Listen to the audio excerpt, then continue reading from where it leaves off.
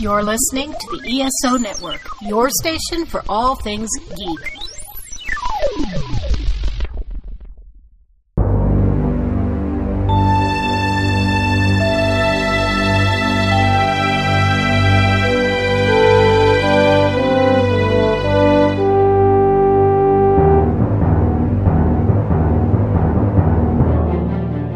Welcome back to Earth Station Trek, a show where we trek from the early days on NBC to the future on Paramount Plus and everywhere in between. I'm Charles Kelso, and it's my privilege to introduce the Earth Station Trek crew: Keith Johnson. They straight up murdered Twovix. Alan Seiler. Moopsie. And Veronica Dash. Hi. And welcome back. Yay. Yeah. We're live. And what a comeback. It's been 2 weeks. Last week we had a pre-recorded show because we were at Dragon Con. So it's exciting to get back. Alan, I know you did several panels at Dragon Cons that were Star Trek related. I did two in the Trek track. One of them was the Salamander Awards, which was our favorite bad episode. So not ones that are terrible, just ones that are crappy, but we love anyway. Yes. Okay. And that are fun to watch. Yes. Yeah. No shock. The winner this year was Spock's Brain. Okay. Yeah. So you're saying like a And the Children Shall Lead wouldn't qualify because it's not fun to watch, whereas Spock's Brain is fun to watch. You got it. Am I getting this right? Okay. Yeah, you got it, man. That's how it is. Okay. There was a lot of good contenders. Of course, the Ghost Candle was on there. Right. Sadly, I love that episode. I don't know, but I like Threshold, and the awards are named after it. Exactly. And then I did the other one was something. Okay. I swear to God, I can't remember what it was. But it was fun. We had a great time doing it. And it was with John Jackson Miller, who, of course, the author who's written a bunch of Star Trek novels, who has been a guest on our show. Right. And that was a lot of fun. Yeah. Yeah, we had two Star Trek related shows. Yeah. We had an adult one and we had an all ages one.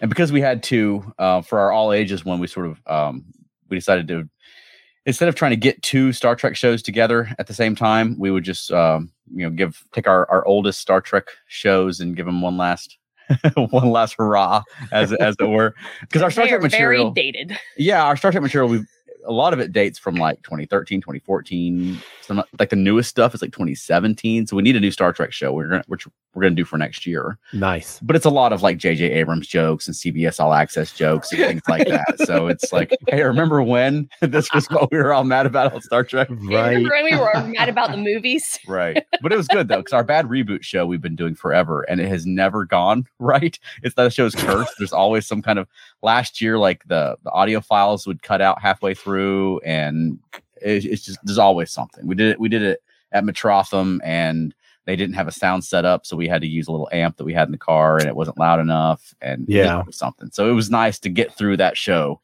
before it goes in the drawer.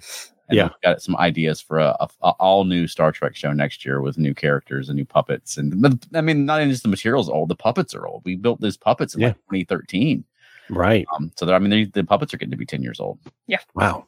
And then we had our adult oriented show, which was a little bit of experiment for us because it was mixing in like the puppetry and burlesque, which is a lot of moving parts for a live show, especially in a space it's not a theater, right? So it's sort of an improvised space anyway. Yeah. It was an experiment for them as well because they've never had counter programming to the big Star Trek dance. Like they have their big dance party, Starbase 80, which starts at the same time as our show. So neither us or the track knew if anyone would even show up to our show or if everyone's going to be at the dance. But we packed the room. We had a packed house. They were thrilled. Yeah, invited us to do it again next year, like on the spot. So, well, the nice thing about that is that your show is 45 minutes. There's still plenty of time for people to go to the dance after. Right. Yeah. So, and like all things, it doesn't get going in the first hour anyway. Yeah. Yeah. You don't show good dance when it starts. You know? Absolutely not. Well, the one show of yours that I saw, the family oriented one, was very good, and I really enjoyed it and loved seeing some of the pieces that I recognized performed once again. Well, and actually some of the pieces that I only know from video, seeing them done live, which was nice. Yeah. Well, thank you. Yeah, we it was fun. We had a good time. We had good crowds for all of our shows, and I mean our show in the puppetry track was like mayhem. Like they had to turn like as many people away as got into the show. That's crazy. There were two lines forming, and then they merged, and then people were getting pushed back, and they were getting upset. And I was like, I used to be that person. We don't like when that happens. No, we do not like when that happens. But I was very amused because that's happened to me, and I was like, oh, now it's happening for me. Yeah. That's nice. Thanks for them. No, it made me not feel nice for it to happen. But no, yeah. Just out of curiosity, something that we should ask. Really, we're probably doing like bios of each other. But do y'all get nervous before a show? Because I've spoken a lot in my life, and I get nervous before, but once I'm out, I'm not nervous. I used to get very nervous before, just like you say. Once I'm out, I told Veronica one time, it's like when you're a kid and you jump off a bridge, like into the lake, and like you're really nervous to like go to the bridge, and you're nervous to climb up there. But once you jump, it's easy. You're just falling. You're not nervous anymore, right? You've done the hard part. It's like getting up on stage is the hard part. Once it's go time, I'm usually not nervous. But I told her this year, like our family shows, I think it has my nerves entirely have been cured because we did our 2 adult shows were so complex and stressful. Like I just need to do something really hard first, and then our regular shows just seem easy. Not only that, but these are ones we've been doing for 10 years. So we knew the material, and we still need the script, of course. Right. But we knew the material, and we were familiar with it enough that we didn't have to be like staring at the script or worried about missing our cues or more anything. Comfortable with what we're doing with the audio cues. And with a puppet show, there's an additional complexity because it's like doing a stage show where none of the actors can stand or lift their own arms or talk. You know, and so you have to do everything for them. And the thing that holds up their arm might fall out while you're trying to get them changed, or an eyeball might fall off. That sort of thing. I would love to see that kind of actual theater. Yeah, where people can hold themselves up and like we can their arms. Exactly. Right. I'm sorry I missed it. I usually go to Dragon Con every year. I didn't still feel quite up to it because when I go, I literally sleep 2 or 3 hours a night. Oh yeah, that was and I go all day long. Like, I love nothing more than getting a chili dog from that guy who has a stand on the street at 3:00 in the morning on Peachtree Street. Right. And I just didn't feel up to it this year, but I saw a lot of you guys online. I saw you and I saw Alan pictures of y'all doing the interviews. And it's just one of my things. I always think when I see people perform, whether it's like Alan, you with music or just doing interviews, I always wonder, do people get nervous? Because you listen to actors, like I've listened to a lot of Star Trek actors, and the number of actors who are nervous is amazing. And then they do the thing and they're fine. Yeah. Yeah. Yeah. I'm not a nervous guy. Usually before we play, my band plays, I just want to play. I just get anxious because I want to start. Yeah, I'm ready for it to go. Yeah, I'm ready for it to go. Let's do this thing. Exactly. It's go time, people. Cool. I'm actually quiet before the show, if anybody believes that. Well, no. Our good buddy Wayne says, nervous? How about absolute paranoia? Was an entertainer in a past life. Oh, wow. Yeah, I've seen the pictures of Wayne. Wayne was a musician in the Marines. I've seen the pictures, brother. Oh, cool. Awesome. Yeah, singing and everything. Oh, that's awesome. Yeah, we were so busy through Dragon Con because we after every evening we had to get back here and then get re-prepped and reloaded for the next day shows. Wow. I mean, to the point that after, like, immediately following our Friday night show, they were doing a puppetry film screening, and they were screening 3 of the shorts that we made that were originally, part of the Hulanta's virtual TARDIS. Yes. But I've been sort of sitting on them for a long time. Nice. But it was the first public screening of short films that I've made, and I was too busy to go.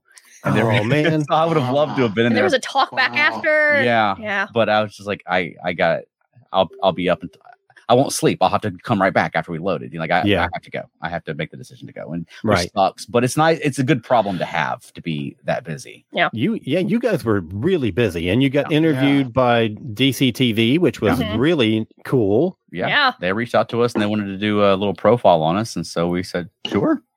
And so gosh darn it, you didn't bring any honey. Oh, we didn't. It's one of the things. Like, you feel good about yourself because you're getting interviewed, and then the guy interviewing you is in a Winnie the Bear costume, and it brings you back down. There's one other Trek related thing that I want to mention, and that was every year the Georgia Philharmonic does a full concert, like 80-piece orchestra does a full concert at Dragon Con, and this year they were marking certain anniversaries.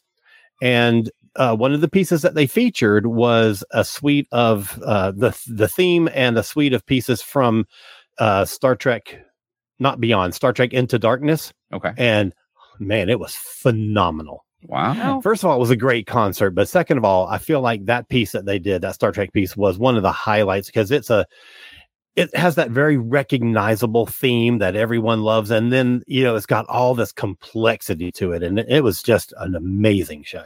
Wow, I'm sorry I couldn't see that. Yeah, we didn't get to do much. We went to the Strange New Worlds panel, the first one on Friday. Oh, cool. Yeah, and we got to go have a photo op with the Strange New Worlds cast. Yeah, that's awesome. Sally Rose Gooding and Anson Mount and Ethan Peck and Elaine Sweatman. Christina Chong. Yep. Yeah. Elaine Sweatman was there. She was like right in front of us. She was like a couple of people in front of us in line. Yeah, we saw them there. Yeah. But they were super cool. Yeah. That's nice. Yeah. I did the thing that I usually do and got in trouble for something that I always do, because I always bring the little finger puppets of the characters, and I brought them in, and I was giving them to them, not necessarily like for them to hold in the picture, but sure, you can hold them in the picture, but to give it to them, and they're like, no, we can't do that. We can't hold them. The guy had to swoop in and snatch them all up. I was like, oh no, there's a strike going on. You can't hold exactly puppets of their characters. Exactly. I felt so bad. Because I do that every year, but I did give it to them later, and they were very pleased. Celia was especially so excited to be able to receive it. That is nice. So yeah. But I saw that they were, and at least some people, they were signing like character photos, not like their own headshots, but them on set and in character and in costume. Yeah, and so I thought they weren't supposed to. So it's not that they can't sign the stuff; they can't provide the stuff. So other people brought it with them. Right. So they go to like the dealer's room and get photos and get the signature. Which, yeah. A thought I had watching all take pictures with them is from a fan's perspective. They always talk about whether Star Trek is better as a television show or as a movie franchise.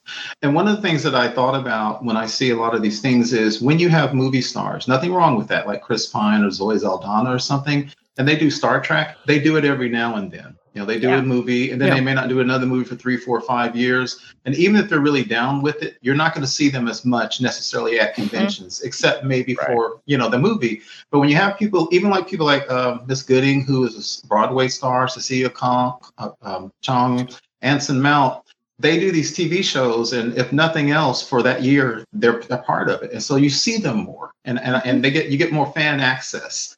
Right. And I love that, because I've seen so many pictures of Anson Mount, and he just genuinely seems happy to be there. He really was. And that's just cool. Yeah. I got to when I brought him his puppet, it was Sunday, it was the last day he was there. And at one of the panels earlier in the day that I didn't get to go to because we were doing our Star Trek puppet show, he had asked the people to come to his table so he could get them to tell him the strangest thing they've seen at Dragon Con. So I was like, "Oh, I'm going to bring him his," and he's recording it for his podcast because he has a podcast. Oh, cool. And so I was like, "Oh, this is perfect. I can be a recording and I can give him his finger puppet." So I was like, "The strangest thing I have seen at Dragon Con is a finger puppet of a starship captain of a very strange ship." But I did not want to say Strange New Worlds on there. Yeah. Made sure of that. But and then I apologized for the nice. He's like, "No. This is the coolest finger puppet I have ever seen." So, and how many of those are there? I know, right? Yeah. Let me get a couple of comments from Matt. He says it felt like the puppetry track was really rocking at Dragon Con this year. They always do. They always do. And this year they had so many people from Avenue Q, and I did not get to go to any of the Avenue Q panels because they were either right before I was supposed to do a show somewhere else or at the same time as one of our shows. And I'm like, Yeah. And he also says that Garrett Wong did a great job moderating the Strange New Worlds +1 Discovery actor Q&A. Yeah. Emily Coots was Emily Coots, yep. There was one panel while she was on it with him. Yep. I wish I'd seen that one. I got to interview, I did the Q&A for Amanda Gill, who plays, she's on the most recent 3 seasons of Doctor Who. She plays the companion character. And this year was a strange situation because we weren't allowed to mention any properties that any actor had been associated with. And questions from the audience. They could not ask via microphone. They only were able to submit questions by Discord. Yeah, and I ran into an issue with that. It was a very strange situation, but I saw a lot of positive feedback from it, and people enjoyed the interviews, and people liked the Discord system. I was very surprised by the whole thing, but at least in my session, it worked really well. Yeah, I couldn't get it when I went to the Star Trek panel because I always ask them what's your favorite musical and would you like to sing something from it? Yeah. But I scanned the link and it took me up because I had already preloaded the DragonCon thing into my Discord, but it wasn't loading it wasn't letting me post anything in there, and no one that I could find that was a volunteer that was in here knew anything about it at all whatsoever. I don't think they even knew what I was talking about. No, sorry about that. It worked for somebody because it worked for a lot of people. There was a lot of people asking questions. And it was really cool. Yeah. But I did get to talk to Christina Chong. Her favorite musical is Chicago. Okay. Nice. There we go. I got one answer. There you go. Nice. Awesome. Yeah. Which I saw in New York years ago with Nana Visitor starring in Chicago. Oh, wow. Oh, that's cool. And what is Runa's favorite musical? I didn't ask about Runa's favorite musical. I really should. There was somebody there in that dress though, with the little stuffed dog. Yes, and, like nailed it. There were two people. One of them was in the Masquerade, and one Best in Show. Oh, good. Yeah, they should. That's a great costume, and the one I saw really pulled it off. Yeah. Oh yeah. Our good buddy Clarence from Discussing Trek says, "Glad you guys had a great DragonCon." We did. Yes, we did. Yeah. All right. Well, if you're listening on the audio podcast, we'll take a quick break right here and promote a fellow ESO Network podcast show. But don't go away, because when we get back, we'll be talking about the season premiere of Star Trek Lower Decks. So stay right there.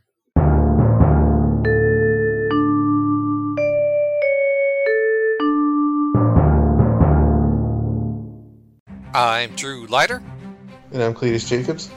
And we're inviting you to join us as we delve into the dawn of the DC. We'll be reviewing new titles such as The Unstoppable Doom Patrol, Shazam, Green Lantern, Titans, Justice Society of America, and more. We'll also be reviewing DC Television's final season of The Flash, Titans, and Doom Patrol. Join us every week on the Earth Station DCU podcast, part of the ESO Network.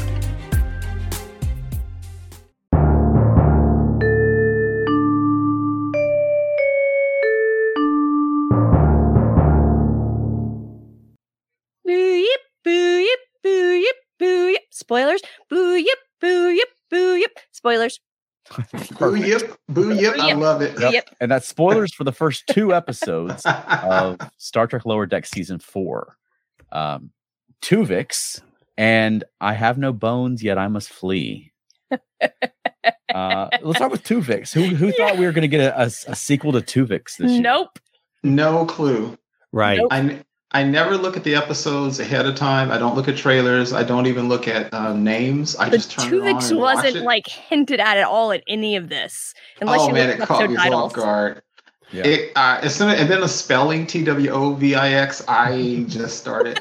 Lower Decks does, and I know Lower Decks does fan service and callback right. They really do. Yeah. Man, it was good. I haven't laughed that hard on a Star Trek episode in quite a while. Yeah. Wow. Last time Lower Decks was on. Right. Yeah. Right. Yeah. If anyone out there has been thinking, man, I wish they had more Voyager references on Lower Decks, you're covered this week. Yes. Yeah. Yes. And they only really kind of hinted toward the Voyager inclusion very recently. Right. There was a new trailer or something like maybe 2-3 weeks ago that had that showed a little bit of Voyager and had Mariner freaking out because they were going to be on Voyager, and I'm like. Right. But so, going into it, I expected we would get a cameo, and I'm kind of glad that we didn't. Yeah. We got a lot of the ship exterior and interior, and it looked phenomenal. But I'm kind of glad that they didn't go the expected route with, at the very least, you could see the EMH making an appearance. Sure, yeah. Because he's, essentially part of the ship's equipment. So his program should be there. So I'm kind of glad that they did. I mean, not that I don't want to see my Voyager pals, because I love them all, but I'm kind of glad that they went against expectation. Mm-hmm. Or even like they made a point of that he's installed holographic things throughout the ship. So you could have had like a somebody hologram who's the tour guide for the Voyager experience. You know, exactly. They could have easily done but they didn't. It was more like it was just a cameo for the show instead of for the specific actors, and they just went deep into like the Voyager lore on it. Yeah, they did. And we did get some cameos though, some characters that have appeared in Voyager before. That's right. That was glorious. Yeah, and this is when you go to It's a Comedy. That's when you go with it, because this is a ship they get ready to turn to a museum like Disney World where you can walk on it, but they still got that crazy dangerous cheese of Neelix's. They got a freaking macrovirus on the ship. I don't think they knew the macrovirus was there. That's true. They didn't know that. It has escaped detection all this time. Yeah. But then they had working Borg alcoves and all this stuff. And I just laughed at everything they show. I haven't laughed that much. And then they had those salamander robots. I mean, it was really, truly funny. Yeah. I love the salamander robots. They were amazing. And we've talked before about, now that they have all these Star Trek shows set in different eras, you can tell stories or aspects of stories across the eras. Yep. And it's kind of cool that now you have the decommissioning of Voyager and it going to Earth. And then on Prodigy, they had the launching of the Voyager A. Yeah. And then on Picard, you've got 20 years later, the Voyager's now at the museum station or whatever. And then, 32nd century, there's a Voyager J in service. And a Discovery character saying, "Man, that's a lot of generations of a ship. I'd like to know those stories." It all kind of ties together. It makes it feel like a universe, and we're just seeing little bits and pieces here and there. I think that's great. Yeah, absolutely. I totally agree with you, and I'm glad that's a great point. Yeah, seeing the ship and the name throughout all those different quote unquote generations. I think it's fantastic. Yeah, and I love how faithful they were to the look of the ship, and even when they were in things like the mess hall. There was a dude putting a pot of what was probably Neelix's layla root stew on the thing, and he turns his nose up at it because it obviously stinks. Yeah. And then they had the mannequin that had the little chef's hat and apron that Neelix always wore on the episode, which is just great.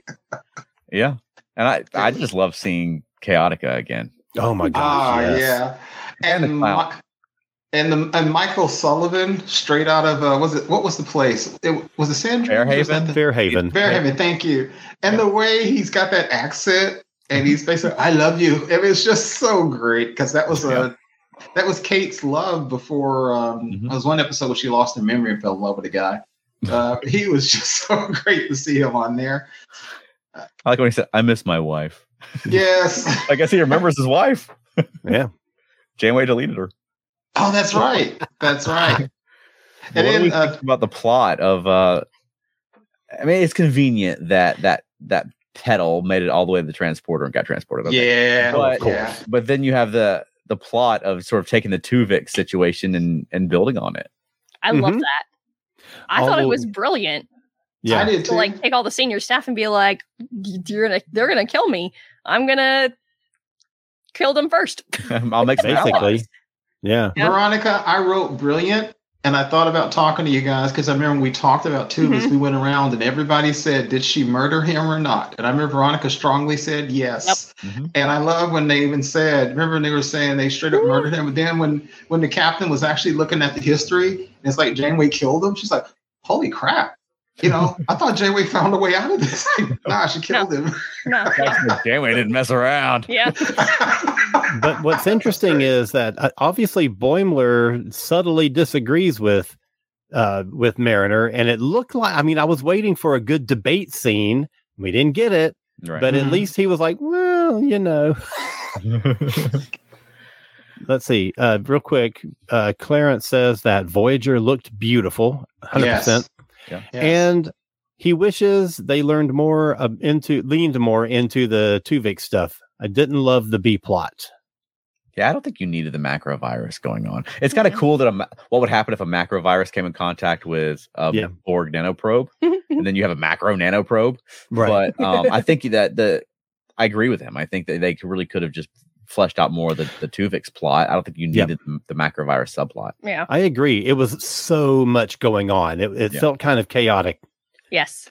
I mean, I know Chaotica was in it, but this is a reversal because I loved it as it was. Okay, it was so zany, it was like a Marx Brothers Three Stooges thing for me. And so, and that was the thing. It was so stupid that I just couldn't stop laughing. It was like you said, the microvirus was insane.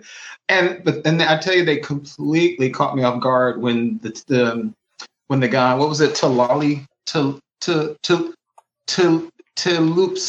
almost tulips. I did not expect him to turn evil and start converting everybody. I mean, good night if that didn't catch me off guard. And that was so funny. Then he went and got one of the whales for some reason to take mops. Right on. So here's the third side of this argument. Matt Sweatman preferred the B plot to the Twovix stuff. Interesting. Okay. Yeah. So in other words, this episode had something for everyone. Well, true. Absolutely true. It is kind of cool though. It's like the lore of a Star Trek series is just like the star of the show. Yeah. You know, right. Yes. To escape from everything that ever happened on Voyager. Yeah. I like how Tindy eventually, the way she eventually accepted, let's just split them apart because now they're the one big giant blob. Right. This isn't really a sentient being anymore. Yeah, exactly. that makes it easier when it turns into a giant blob and you're like, exactly. And so if you can reach that point, we're going to get into that Twovix argument again. And I know we don't need to do that, but I mean, it's the same argument. Yeah. If it's a non-sentient big blob of chaos, then, I would rather have my friends back. Yeah. But if it's a really sweet and like the best of both, best sides of both people combined into one nice person, I don't really want my friends back. That's BS, man. Yeah, they sidestep the moral dilemma. Yes, exactly. Yes, I actually wrote in my notes what a clever way to get around the moral issue because it's like, well, now it's this big blob of something. Right. You gotta save it. Yeah. Nope. I'm sorry, but I'm staying with my original argument that no, Janeway was not wrong. You said she was not wrong. No, she's not wrong. Okay. Yeah, I always felt that way too, that she wasn't wrong. It was a horrible decision to have to make, but I always kind of felt that she did the right thing. Yep. I think Twovix should have lived. I'm with Chuck. Yeah. Evenly split in the middle. Right. Yeah. That's the great thing about Star Trek. Yeah. People will be just debating that episode as long as there are Star Trek fans. Yes. Oh, sure. And that's the great thing about it. Yeah. That's what makes that episode so good is that it continues to spark debate. Right. Mm-hmm. Matt Sweatman chimes in by saying, I have no moral dilemma. The second I saw Twovix, I was like, kill it with fire. Dude. Okay, Matt, just a little slower. And Wayne is jumping ahead a little bit, so we'll come back to that one when we get to the second episode. Yeah. Well, in this episode also, then we have the concept of the lower deckers being promoted. Yes. Yeah. Yes. Loved it. Yeah. I celebrated that. Weimler like freaking out the entire time. Yeah. Because he's like, I'm going to get promoted. I'm going to get promoted as long as I don't screw anything up. But I do that all the time. Yeah. Well, I mean, really, though, he was afraid of how it was going to affect his relationships. Yeah. That's It's sort of being scared of change. Yeah. Which is natural, I think. I mean, and for a character like Boimler, who's been very driven to be promoted, to then be looking at it and be like, oh, I don't know. I think that's great. Yeah. Yeah, exactly. I thought it was good because a lot of times in series like Next Generation, even in the other series, especially in a comedy, the characters remain static. Right. And I like the fact that they're not remaining static. Even Mariner, who I mentioned in the first season, every now and kind of sort of got on my nerves just a little bit with how far she took it. Yeah. I like the growth that they're showing here with everyone because at some point in time they are going to get promoted. So I love that. Yeah, and they could have easily gone the Simpsons route and just had them be ensigns for 30 seasons. Exactly. And have no time. Yeah.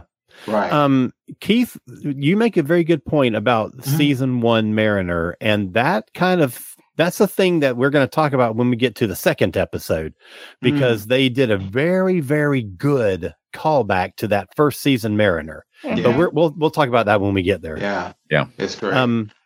Matt gives us a little transition into, it looks like we have a story arc this season. Yeah. So what do we think about this? For one, I mean, we had a return to I believe the same Klingon ship from Wedge Dudge, which we also need to talk about another element of Wedge Dudge, but let's go with what Matt said first. But we have this mysterious ship popping up, blasting people. What do we think's going on here?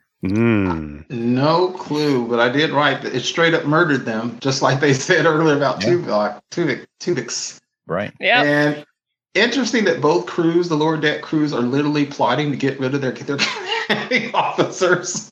Yeah. I thought was great. Yes. My hope is that it's a new species.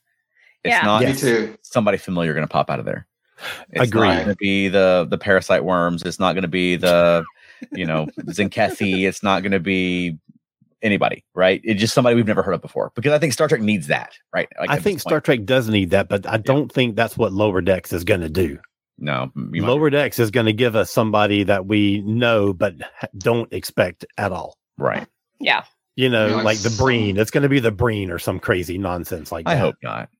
They've set up the Breen already. The Breen are going to be in it at some point, I'm sure. But I mean, I would love for just to have a new major race. I agree. Star Trek.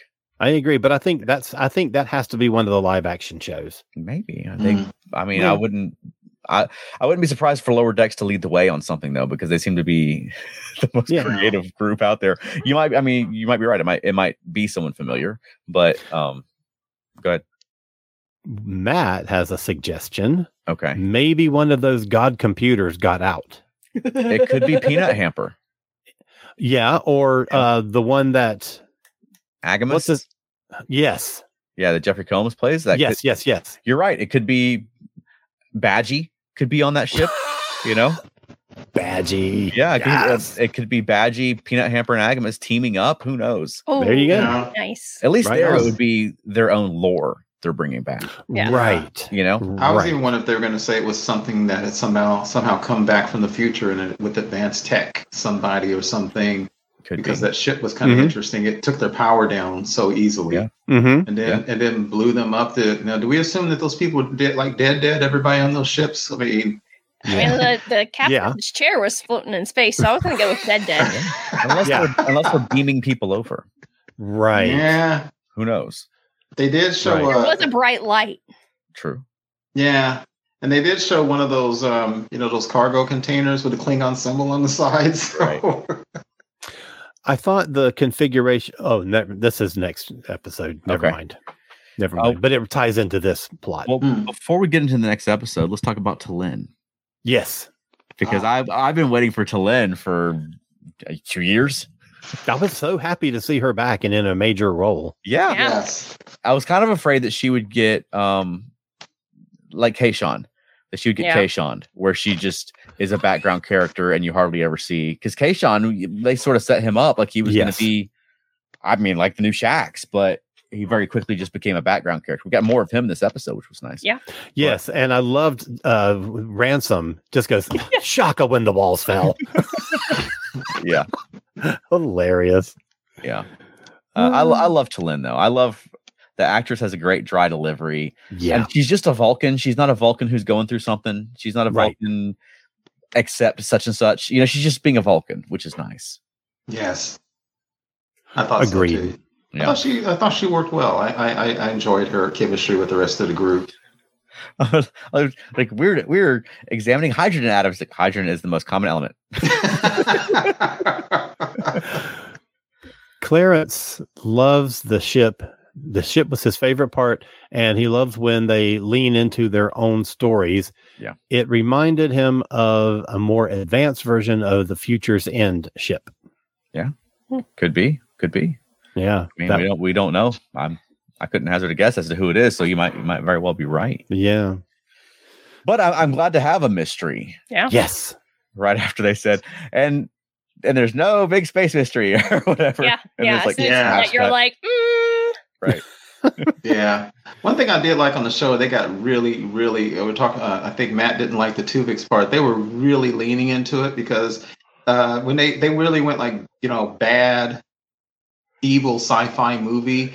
And when they kept coming off the thing, they said there was Captain Friggleman, and then there was Chandos, Shaburns, and then that whale thing was Schwevens or something weird like that. And they just got really stupid with the names. They started merging together. Yeah. And that was so camp. I had a really good time with that. That was hilarious to me. But But it's consistent with Twovix too. Yeah. Mhm. Yes. You know, Yes. I feel like if me and Alan got merged, they'd call Challen or something. Like, why would you do that? Yeah. Exactly. Yeah. Oh man. One weird thing that needed to happen was, and this is a weird thought, it was so good. It was so good because I love their humor, and then their science that they bring in. They're adherent to the lore. Right. And I literally sat there and said, man, I miss Prodigy, which is so weird. Simply because you see how much they can do with animation. Right. And how much they can do when they don't have to do the live action. And I literally sat there and go, this is a great show. And then I thought, man, if only Prodigy were here. So we can have 2 animated shows doing the stuff they do. Right. And Sorry, hang on. Matt says, hang on. Challen, kill it with fire. leave Challen alone. He deserves to live. Exactly. Especially since Challen is an amalgamation of the best parts of both Charles and I. Well, You'll have a super person that you will absolutely love. absolutely delightful person. Right. You know, I Matt? was merging our name, all of our various names together because Uh-oh. Yes. Yeah. Yeah. What'd you come up it's with? fun. Okay, so Chakaka. Okay. Chaka. That sounds like a singer from the 70s. It Soul does. singer. Chaka Ronnie. Khan. Okay. Which sounds Klingon, so Vronith. Yep, Okay. I like that. And Aller. I don't know where I got. Aller? Who's that? Who's the? I don't other half of know. that? I don't know. I don't. Yeah. I I've was lost control. because Ver. But Oh, God. so using just the Ver and Whoever Alan, it is, Alver. Matt's gonna kill it. Alver. Yeah. Veronica, you got to assume that your dog jumps on the transporter pad too at one point. Okay. Yeah. Oh, Rough It. Speaking of which, I did like the little beat where Dr. Ta'ana is like, "Why does everyone tell me about their pets?" And he's like, "Oh, That was Yes. good. Oh, that was funny. yeah." All right. Any more thoughts on that episode before we move over into the next one? Excellent season opener. Excellent. Okay. Yeah, I thought it was great. Yeah, and Yep. then next up we had I have no bones and I must flee. I keep wanting to say, it's hard not to say the title of the Harlan Ellison story. Yeah. Yes. And yes. and it had such a TOS ring to it. It Right. did. Yeah. It I was like- really loved it. Yes. Yes. It was Shakespearean. It's too bad Harlan's not here to sue him.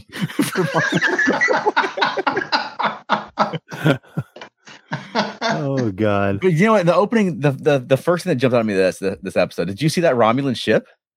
That's what I was going to say The earlier. The Romulan- configuration of the Romulan ship was really cool. Because it's based on the original concept art for the Doderidex, where it was vertical, where Andrew Poper's original design was vertical, and they ended up flipping it horizontal. And so there's been Oh. fan versions of that for 30 years.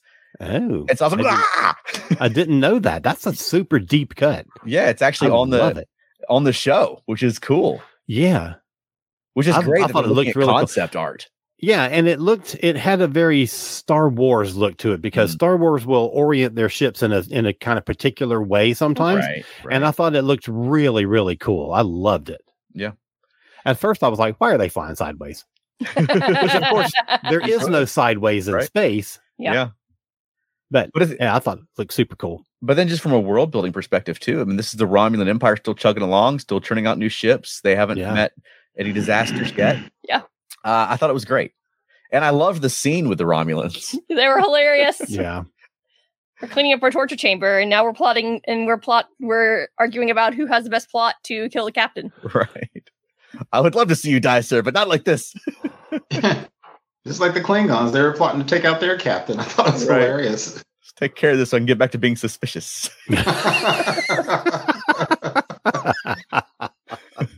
That was good. Oh, it seemed a little too mirror universe Okay. to me. Okay. You know, I don't know. But I still loved it. I still laughed at it. Yeah.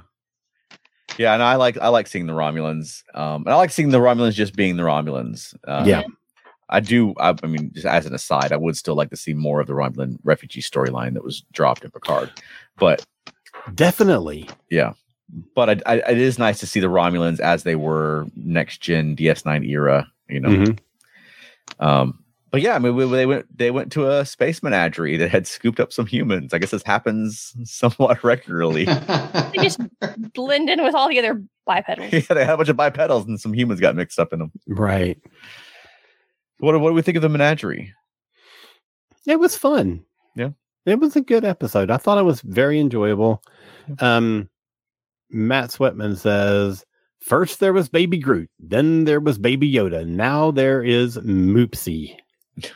Right. I don't know if Moopsie will have quite the popularity of the first two examples, but it'd be nice if he did. Yeah. I think you'd have to have a Moopsie as a recurring character. God. Yeah, right. Moopsie was so funny. Yes. Just the fact that he only ever said Moopsie. Yeah. Just cracked me up. The juxtaposition of this little, it looks like it should be a cartoon character's like comic sidekick character. Yeah. And then it just like is vicious. Which I mean, it fits with Star Trek. That happens in Star Trek. He looks like Kirby or something. Huh? Right. He looks like Kirby or something, and then that mouth just opens up, and that was pretty wild. Right. I did chuckle early when they did the scene with Ransom and Strax where they were doing the yoga stuff. Oh my God. Those awful uniforms on, those costumes. That was one of the scenes I've been looking forward to because that was in the trailers. And, Yeah. They're wearing Beverly and Deanna's workout outfits, basically. That was ridiculous. It was. It's ridiculous for the ladies, too. So, I know. I totally agree. Yeah. It's just funny that was the callback that they decided to make. That's hilarious. And then they were going for chocolate shakes after. Yeah. Cheat day. Right. And you're talking about Mariner, about the throwback to season 1 Mariner, because that's what was going. My first thought was like, oh, this is back to the Mariner I don't like. I don't like Disruptive Mariner. But go ahead with what your thought was that you held earlier. Well, Keith was talking about how disruptive she was in the first season, and now we see why, and we see that it's a pattern of behavior for her, and we find out that it's not necessarily intentional. She's learning this week that yes, that actually is a pattern of behavior for me. Why do I do that? I thought that was so interesting. Yeah. Man, I thought it was good. And it's not often you watch I mean, there's a lot of cartoons where there's characters who have irritating traits, right? They're over the top, they're annoying or whatever. Right. But then to see that character going through like introspection as the show goes along and learning about themselves and growing is it's cool. Yeah. Yeah. I mean, you rarely get that in a live action show, much less a cartoon. Right. Absolutely. And that's why it put me in mind of Prodigy, because here you have 2 cartoons where the characters are actually growing and changing. Yeah. And like what you guys were saying earlier, they could have left them as lower deck ensigns for the entire run of the entire series, but they're not doing that. And I love that. Yeah, because that would have been part of the joke. You know? I mean, the whole setup for Disco was that the focus of the show was going to be on the first officer and not the captain. And, by the time that we've reached the 3rd season, she's a captain. Yeah. And they've kind of she's taken that journey, but they've also flipped the expectations for that show. The thing that was the standout uniqueness of the launch of that show no longer existed. Right. Yeah. Yeah. And then as Boimler points out, though, they're still lower decks. They're still the lowest ranking mid-level officers. So they're it's not like they suddenly became captains or something. Like they're still doing the grunt work. And that seemed like a reassurance, like the show's not changing. Exactly. Evolving a bit. But I think that's good. I think I would like to see these characters grow. I'd love to watch the show until they are all captains. But just remember, between seasons 1 and 2 of TNG, Geordi went from ensign junior grade all the way up to lieutenant commander to take in charge of, because they didn't have a chief engineer character and they needed to make one. And they're like, well, let's just use the guy we already have. Yeah. And I mean, Worf did the same sort of thing where he jumped to security chief. Yeah. And this is a show, because it's a cartoon, because it's comedic, this is a show where I could literally see the entire series finale be like a 10, 15-year time jump where you see them as officers. Yeah. And it would work, and it sticks. Not an alternate future, but literally just, 15 years later, and they're all commanders and captains and so forth. I could see that working. Knowing them, they would riff on all good things in the process. Yes. Yeah, right. That'd be amazing. I I got a kick out of when Boimler went to his quarters, which for some reason they have the strangest quarters on that ship where they put people. It's like right over the nacelle. Yep. Yeah, but I mean, if you look at the ship, though, there are windows that point right at the nacelle. I've always thought that they should do that because if you look at like the Enterprise D, and there's a lot of windows that are just like the floor is the window. Yes. I would love if one of his quarters was like the entire floor is the window, and he's trying to like sleep on his bed. I thought that was cute. I mean, you would think Boimler would know that you can adjust the window, to filter out the guard. But I did like the idea because it's kind of like your first apartment where like there's a neon sign outside. Yeah. Shines in. It's that old cliche. So I did like playing into that because I mean, on the ship, on the models of the ships from the show, there are windows where like, oh, that guy's just looking right at the Bassard collector. He's got a terrible view. And in his box of stuff was the recruiting poster that evidently the #1 recruiting poster. Because you saw the Ad Astra title. Yeah. And then he was babbling about the Mirror Universe Captain Archer. He had a doll of it. and he had the Paris plate. Yeah. That was great. Yeah. Clarence says that he loved the Boimler stuff in this episode. Truly funny. Yeah. Yes. Yeah, he was. Matt Sweatman says you can take the characters out of the lower decks, but you can't take the lower decks out of the characters. That's right. And Matt continues by saying, I hope the lower decks finale riffs on These Are the Voyages. Oh my gosh. Awesome. Wouldn't that be freaking hilarious? I can see that happening. Yeah. Yeah. And I mean, it was a fun episode. I like that you had a little, I mean, it's been a recurring thing on the show of Ransom and Mariner, of that dynamic. And I like that they took that to the next step. Yes. Right. And I mean, we had the whole subplot with Rutherford. Yeah. Yeah. That was interesting. Hilarious. Yeah. Leaving off the last episode with him not getting promoted. Right. Yeah. He's like, it's fine. I'll just get promoted today. Right. Yeah, how does that work? Do they not have certain times when they do? I mean, they just throw them whenever they want? I don't know, but I guess you can't. They don't have enough pips for what was it? Not Lundley. What was his name? Levick or something. Levick, yeah, they didn't have enough pips for him and Rutherford to get promoted, I guess. He's like, no, sorry. That was so strange. I know. Like, where did that guy come from? I don't know. The 1990s college comedy, sorority fraternity comedy, because they literally were doing the shaking the fist like you used to do in those bad comedies. And I thought it was funny at the end, which again, this is when it was hilarious, is when they basically said he's turned down all those promotions. She's like, well, can he have one of those promotions for whatever? He goes, yeah, sure, here you go. He had to raise the ship quite a few times. Yes. Yeah. I mean, that situation at the end of season 1, when the Packlet situation, you'd think you'd get a promotion off of that. Yeah. Right. But now we find out he's been turning him down because he was hanging out with Tendi. But I loved his like continually trying to do something to get noticed, and the other guy always did it first, and he'd be like, love it. And then in the end, when the promotion got taken away from that guy, he was like, Rutherford and also Tendi. Right. Yeah. I'm glad they resolved that, though. I'm glad they didn't just leave Rutherford and Ensign. I mean, me too. But yeah. And I like the idea of Rutherford and Boimler being roomies. Yes, because I'd like to see more of them together. Because it's always been Boimler, Mariner, and Tendi and Rutherford. Right. So hoping we're going to get a little mix up of that. Kind of like when Nog and Jake were roommates. Yeah. Didn't get along. No. Yeah. I did it's gonna chuckle. be funny to watch. Yeah. I did chuckle when Boimler realized, he says, who puts a room between two different holodecks? Because you hear that weird stuff going on the one, and then you hear stuff. And then the captain was say as president, of the entire federation or something like that. Yeah. And then the other side, evidently, the doctor likes to kill, I don't know what, Robin Hood or something. Peter Pan? Yeah, Peter Pan. That's it. Yeah. No, he said chopped off Peter Pan's head. Oh, was it? I thought they were playing Robin Hood. Well, I thought they were playing Robin Hood too, but Boimler said chopping off Peter Pan's head. Oh, maybe she does that too. Yeah, they were, because at first Strack said something like, you shouldn't have done whatever you did to either Robin Hood or the Sheriff of Nottingham. Right. And then later they talked about Peter Pan. So evidently she has this thing for getting really violent in the tights and a little cap, I guess. Yeah. You would think that the holodecks would be better soundproofed, though. Thank you. That's exactly what I was going to say. Yeah. Like, how thin can walls be on a starship? First of all, but also, that those things are soundproofed. Yeah, I wouldn't want to use one if it wasn't soundproofed. Thank you. That's for darn sure. Right. Oh, yeah, but it was a good pair of episodes this week. I thought so too. Yeah, a nice setup for the season-long mystery. I hope it's not the Gorn. Yeah.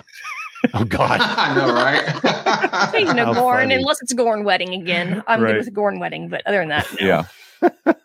And you guys had referenced earlier, I really did like the little discussion between Mariner and Ransom where she was getting really defensive.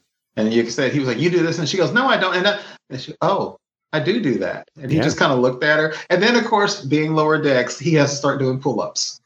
Feel the burn. So, they got to throw that stuff in there when he was doing that in the other episode, when he actually promoted her, she first protested.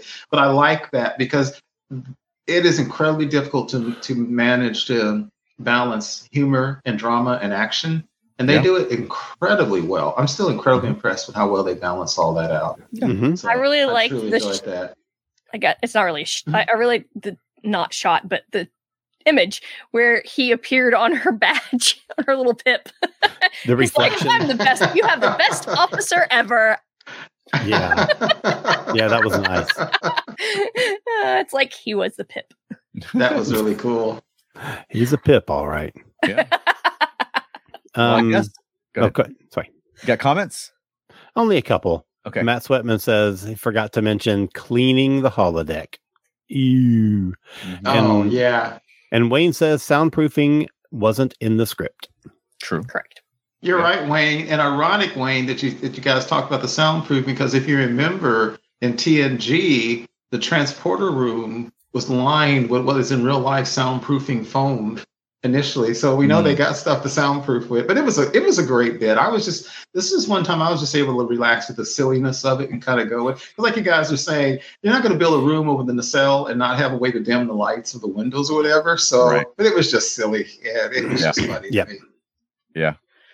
Well, I guess for the next few weeks, we're going to have some additional Star Trek to talk about. Yeah. Because starting tomorrow, for one, tomorrow we've got the Star Trek Day stream hosted by Jerry O'Connell, but also they're debuting the very short treks. Yes. Those it starts tomorrow, and then I think it's on Wednesdays, like noonish, for the next several weeks. So we'll have some very short treks to discuss in addition to Lower Decks. Very cool. Yeah. Every year so far, I miss Star Trek Day, and I always think I got to remember next time to like request that day off. Well, this year it falls on my regularly scheduled day off. Awesome. So I get to watch all of it tomorrow. I'm very excited. Yeah, I won't be able to watch it live because it's in the middle of the workday. But I'll watch it over the weekend though.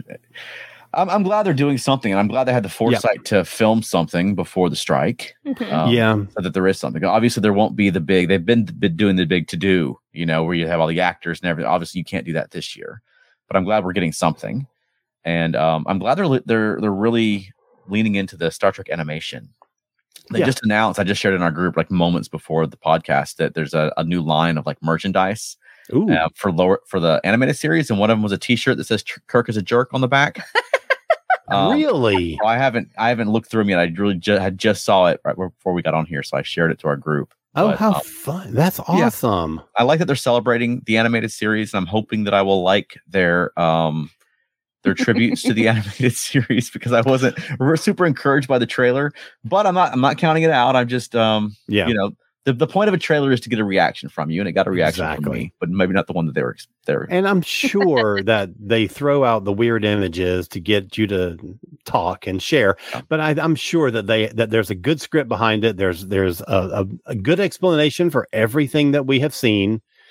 So I think it's going to be. I have hope. I mean, I don't think it's going to be bad. Okay. Yeah. You got faith, Alan? I got faith of the heart. Good. I do. You have more than I have. So no, we'll see. I'm hoping to be pleasantly surprised by them. Yeah. Yeah. Do we know how many it is? I think it's like 5 of them or something. Okay. And there's a whole litany of actors who are appearing. Okay. Or doing voice work for it. Okay.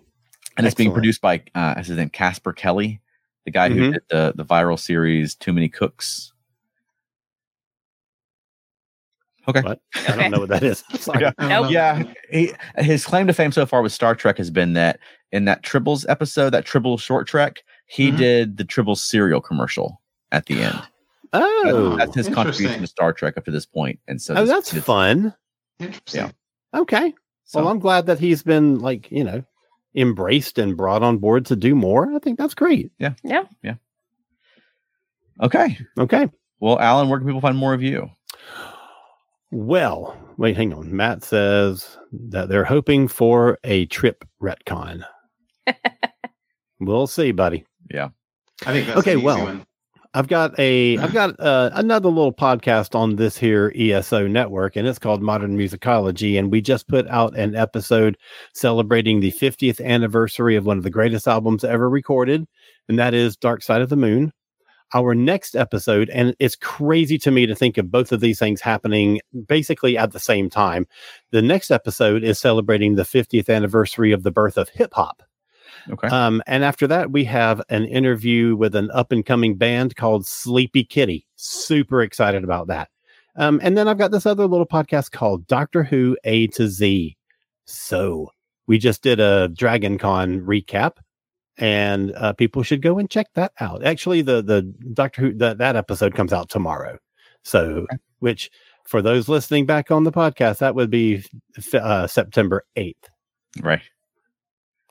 2023, if you're a future historian listening to our podcast. Exactly. And now, if you'll excuse me, I have to go kill the Sheriff of Nottingham for being a little bleep face.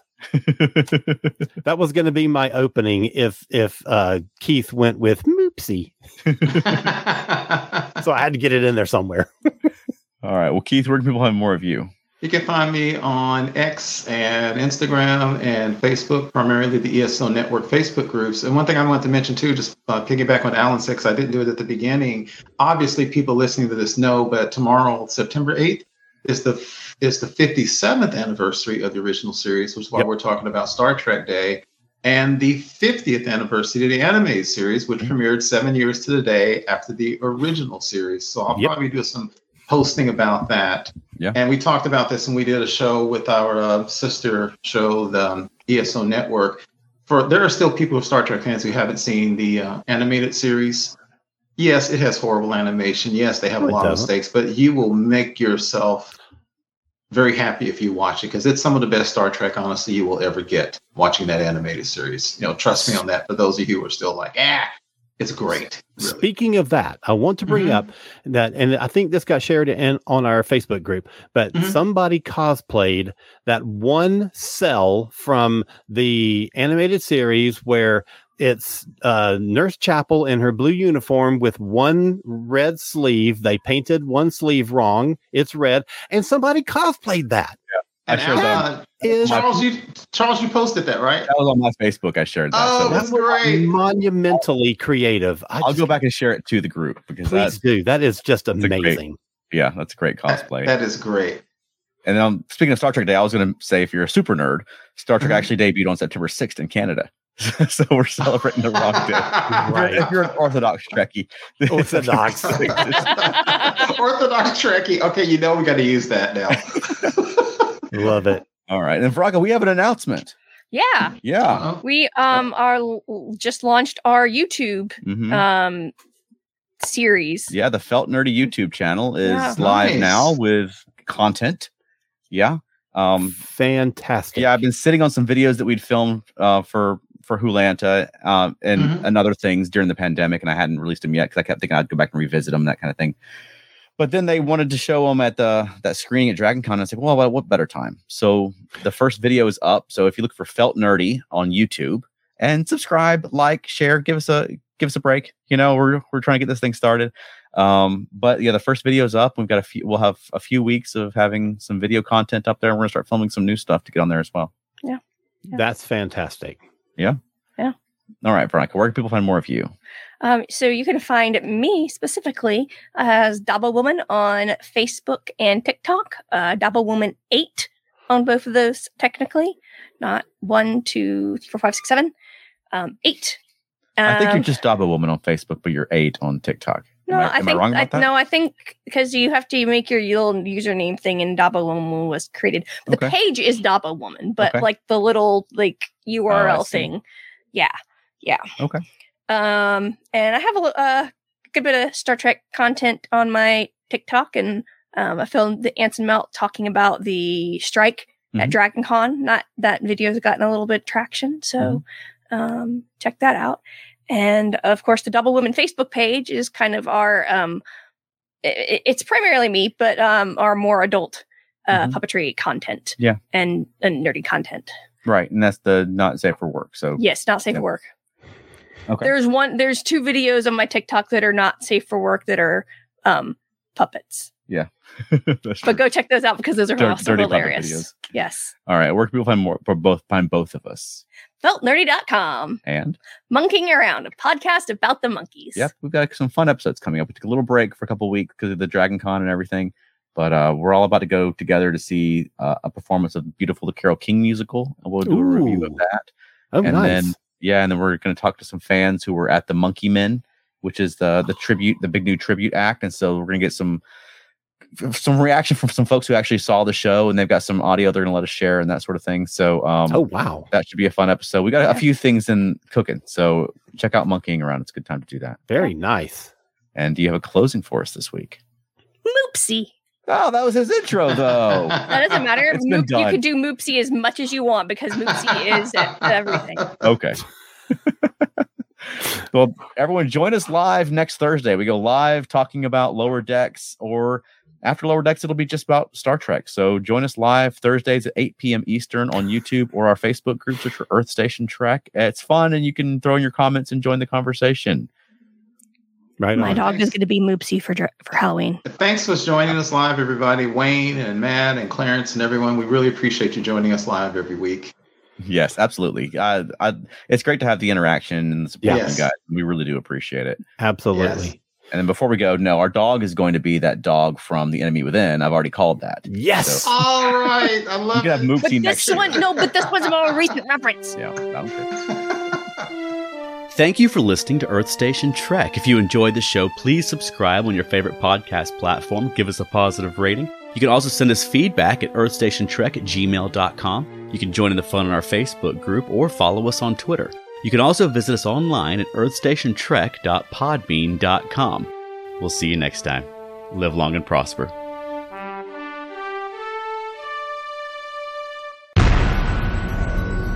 This has been a broadcast of the ESO Network.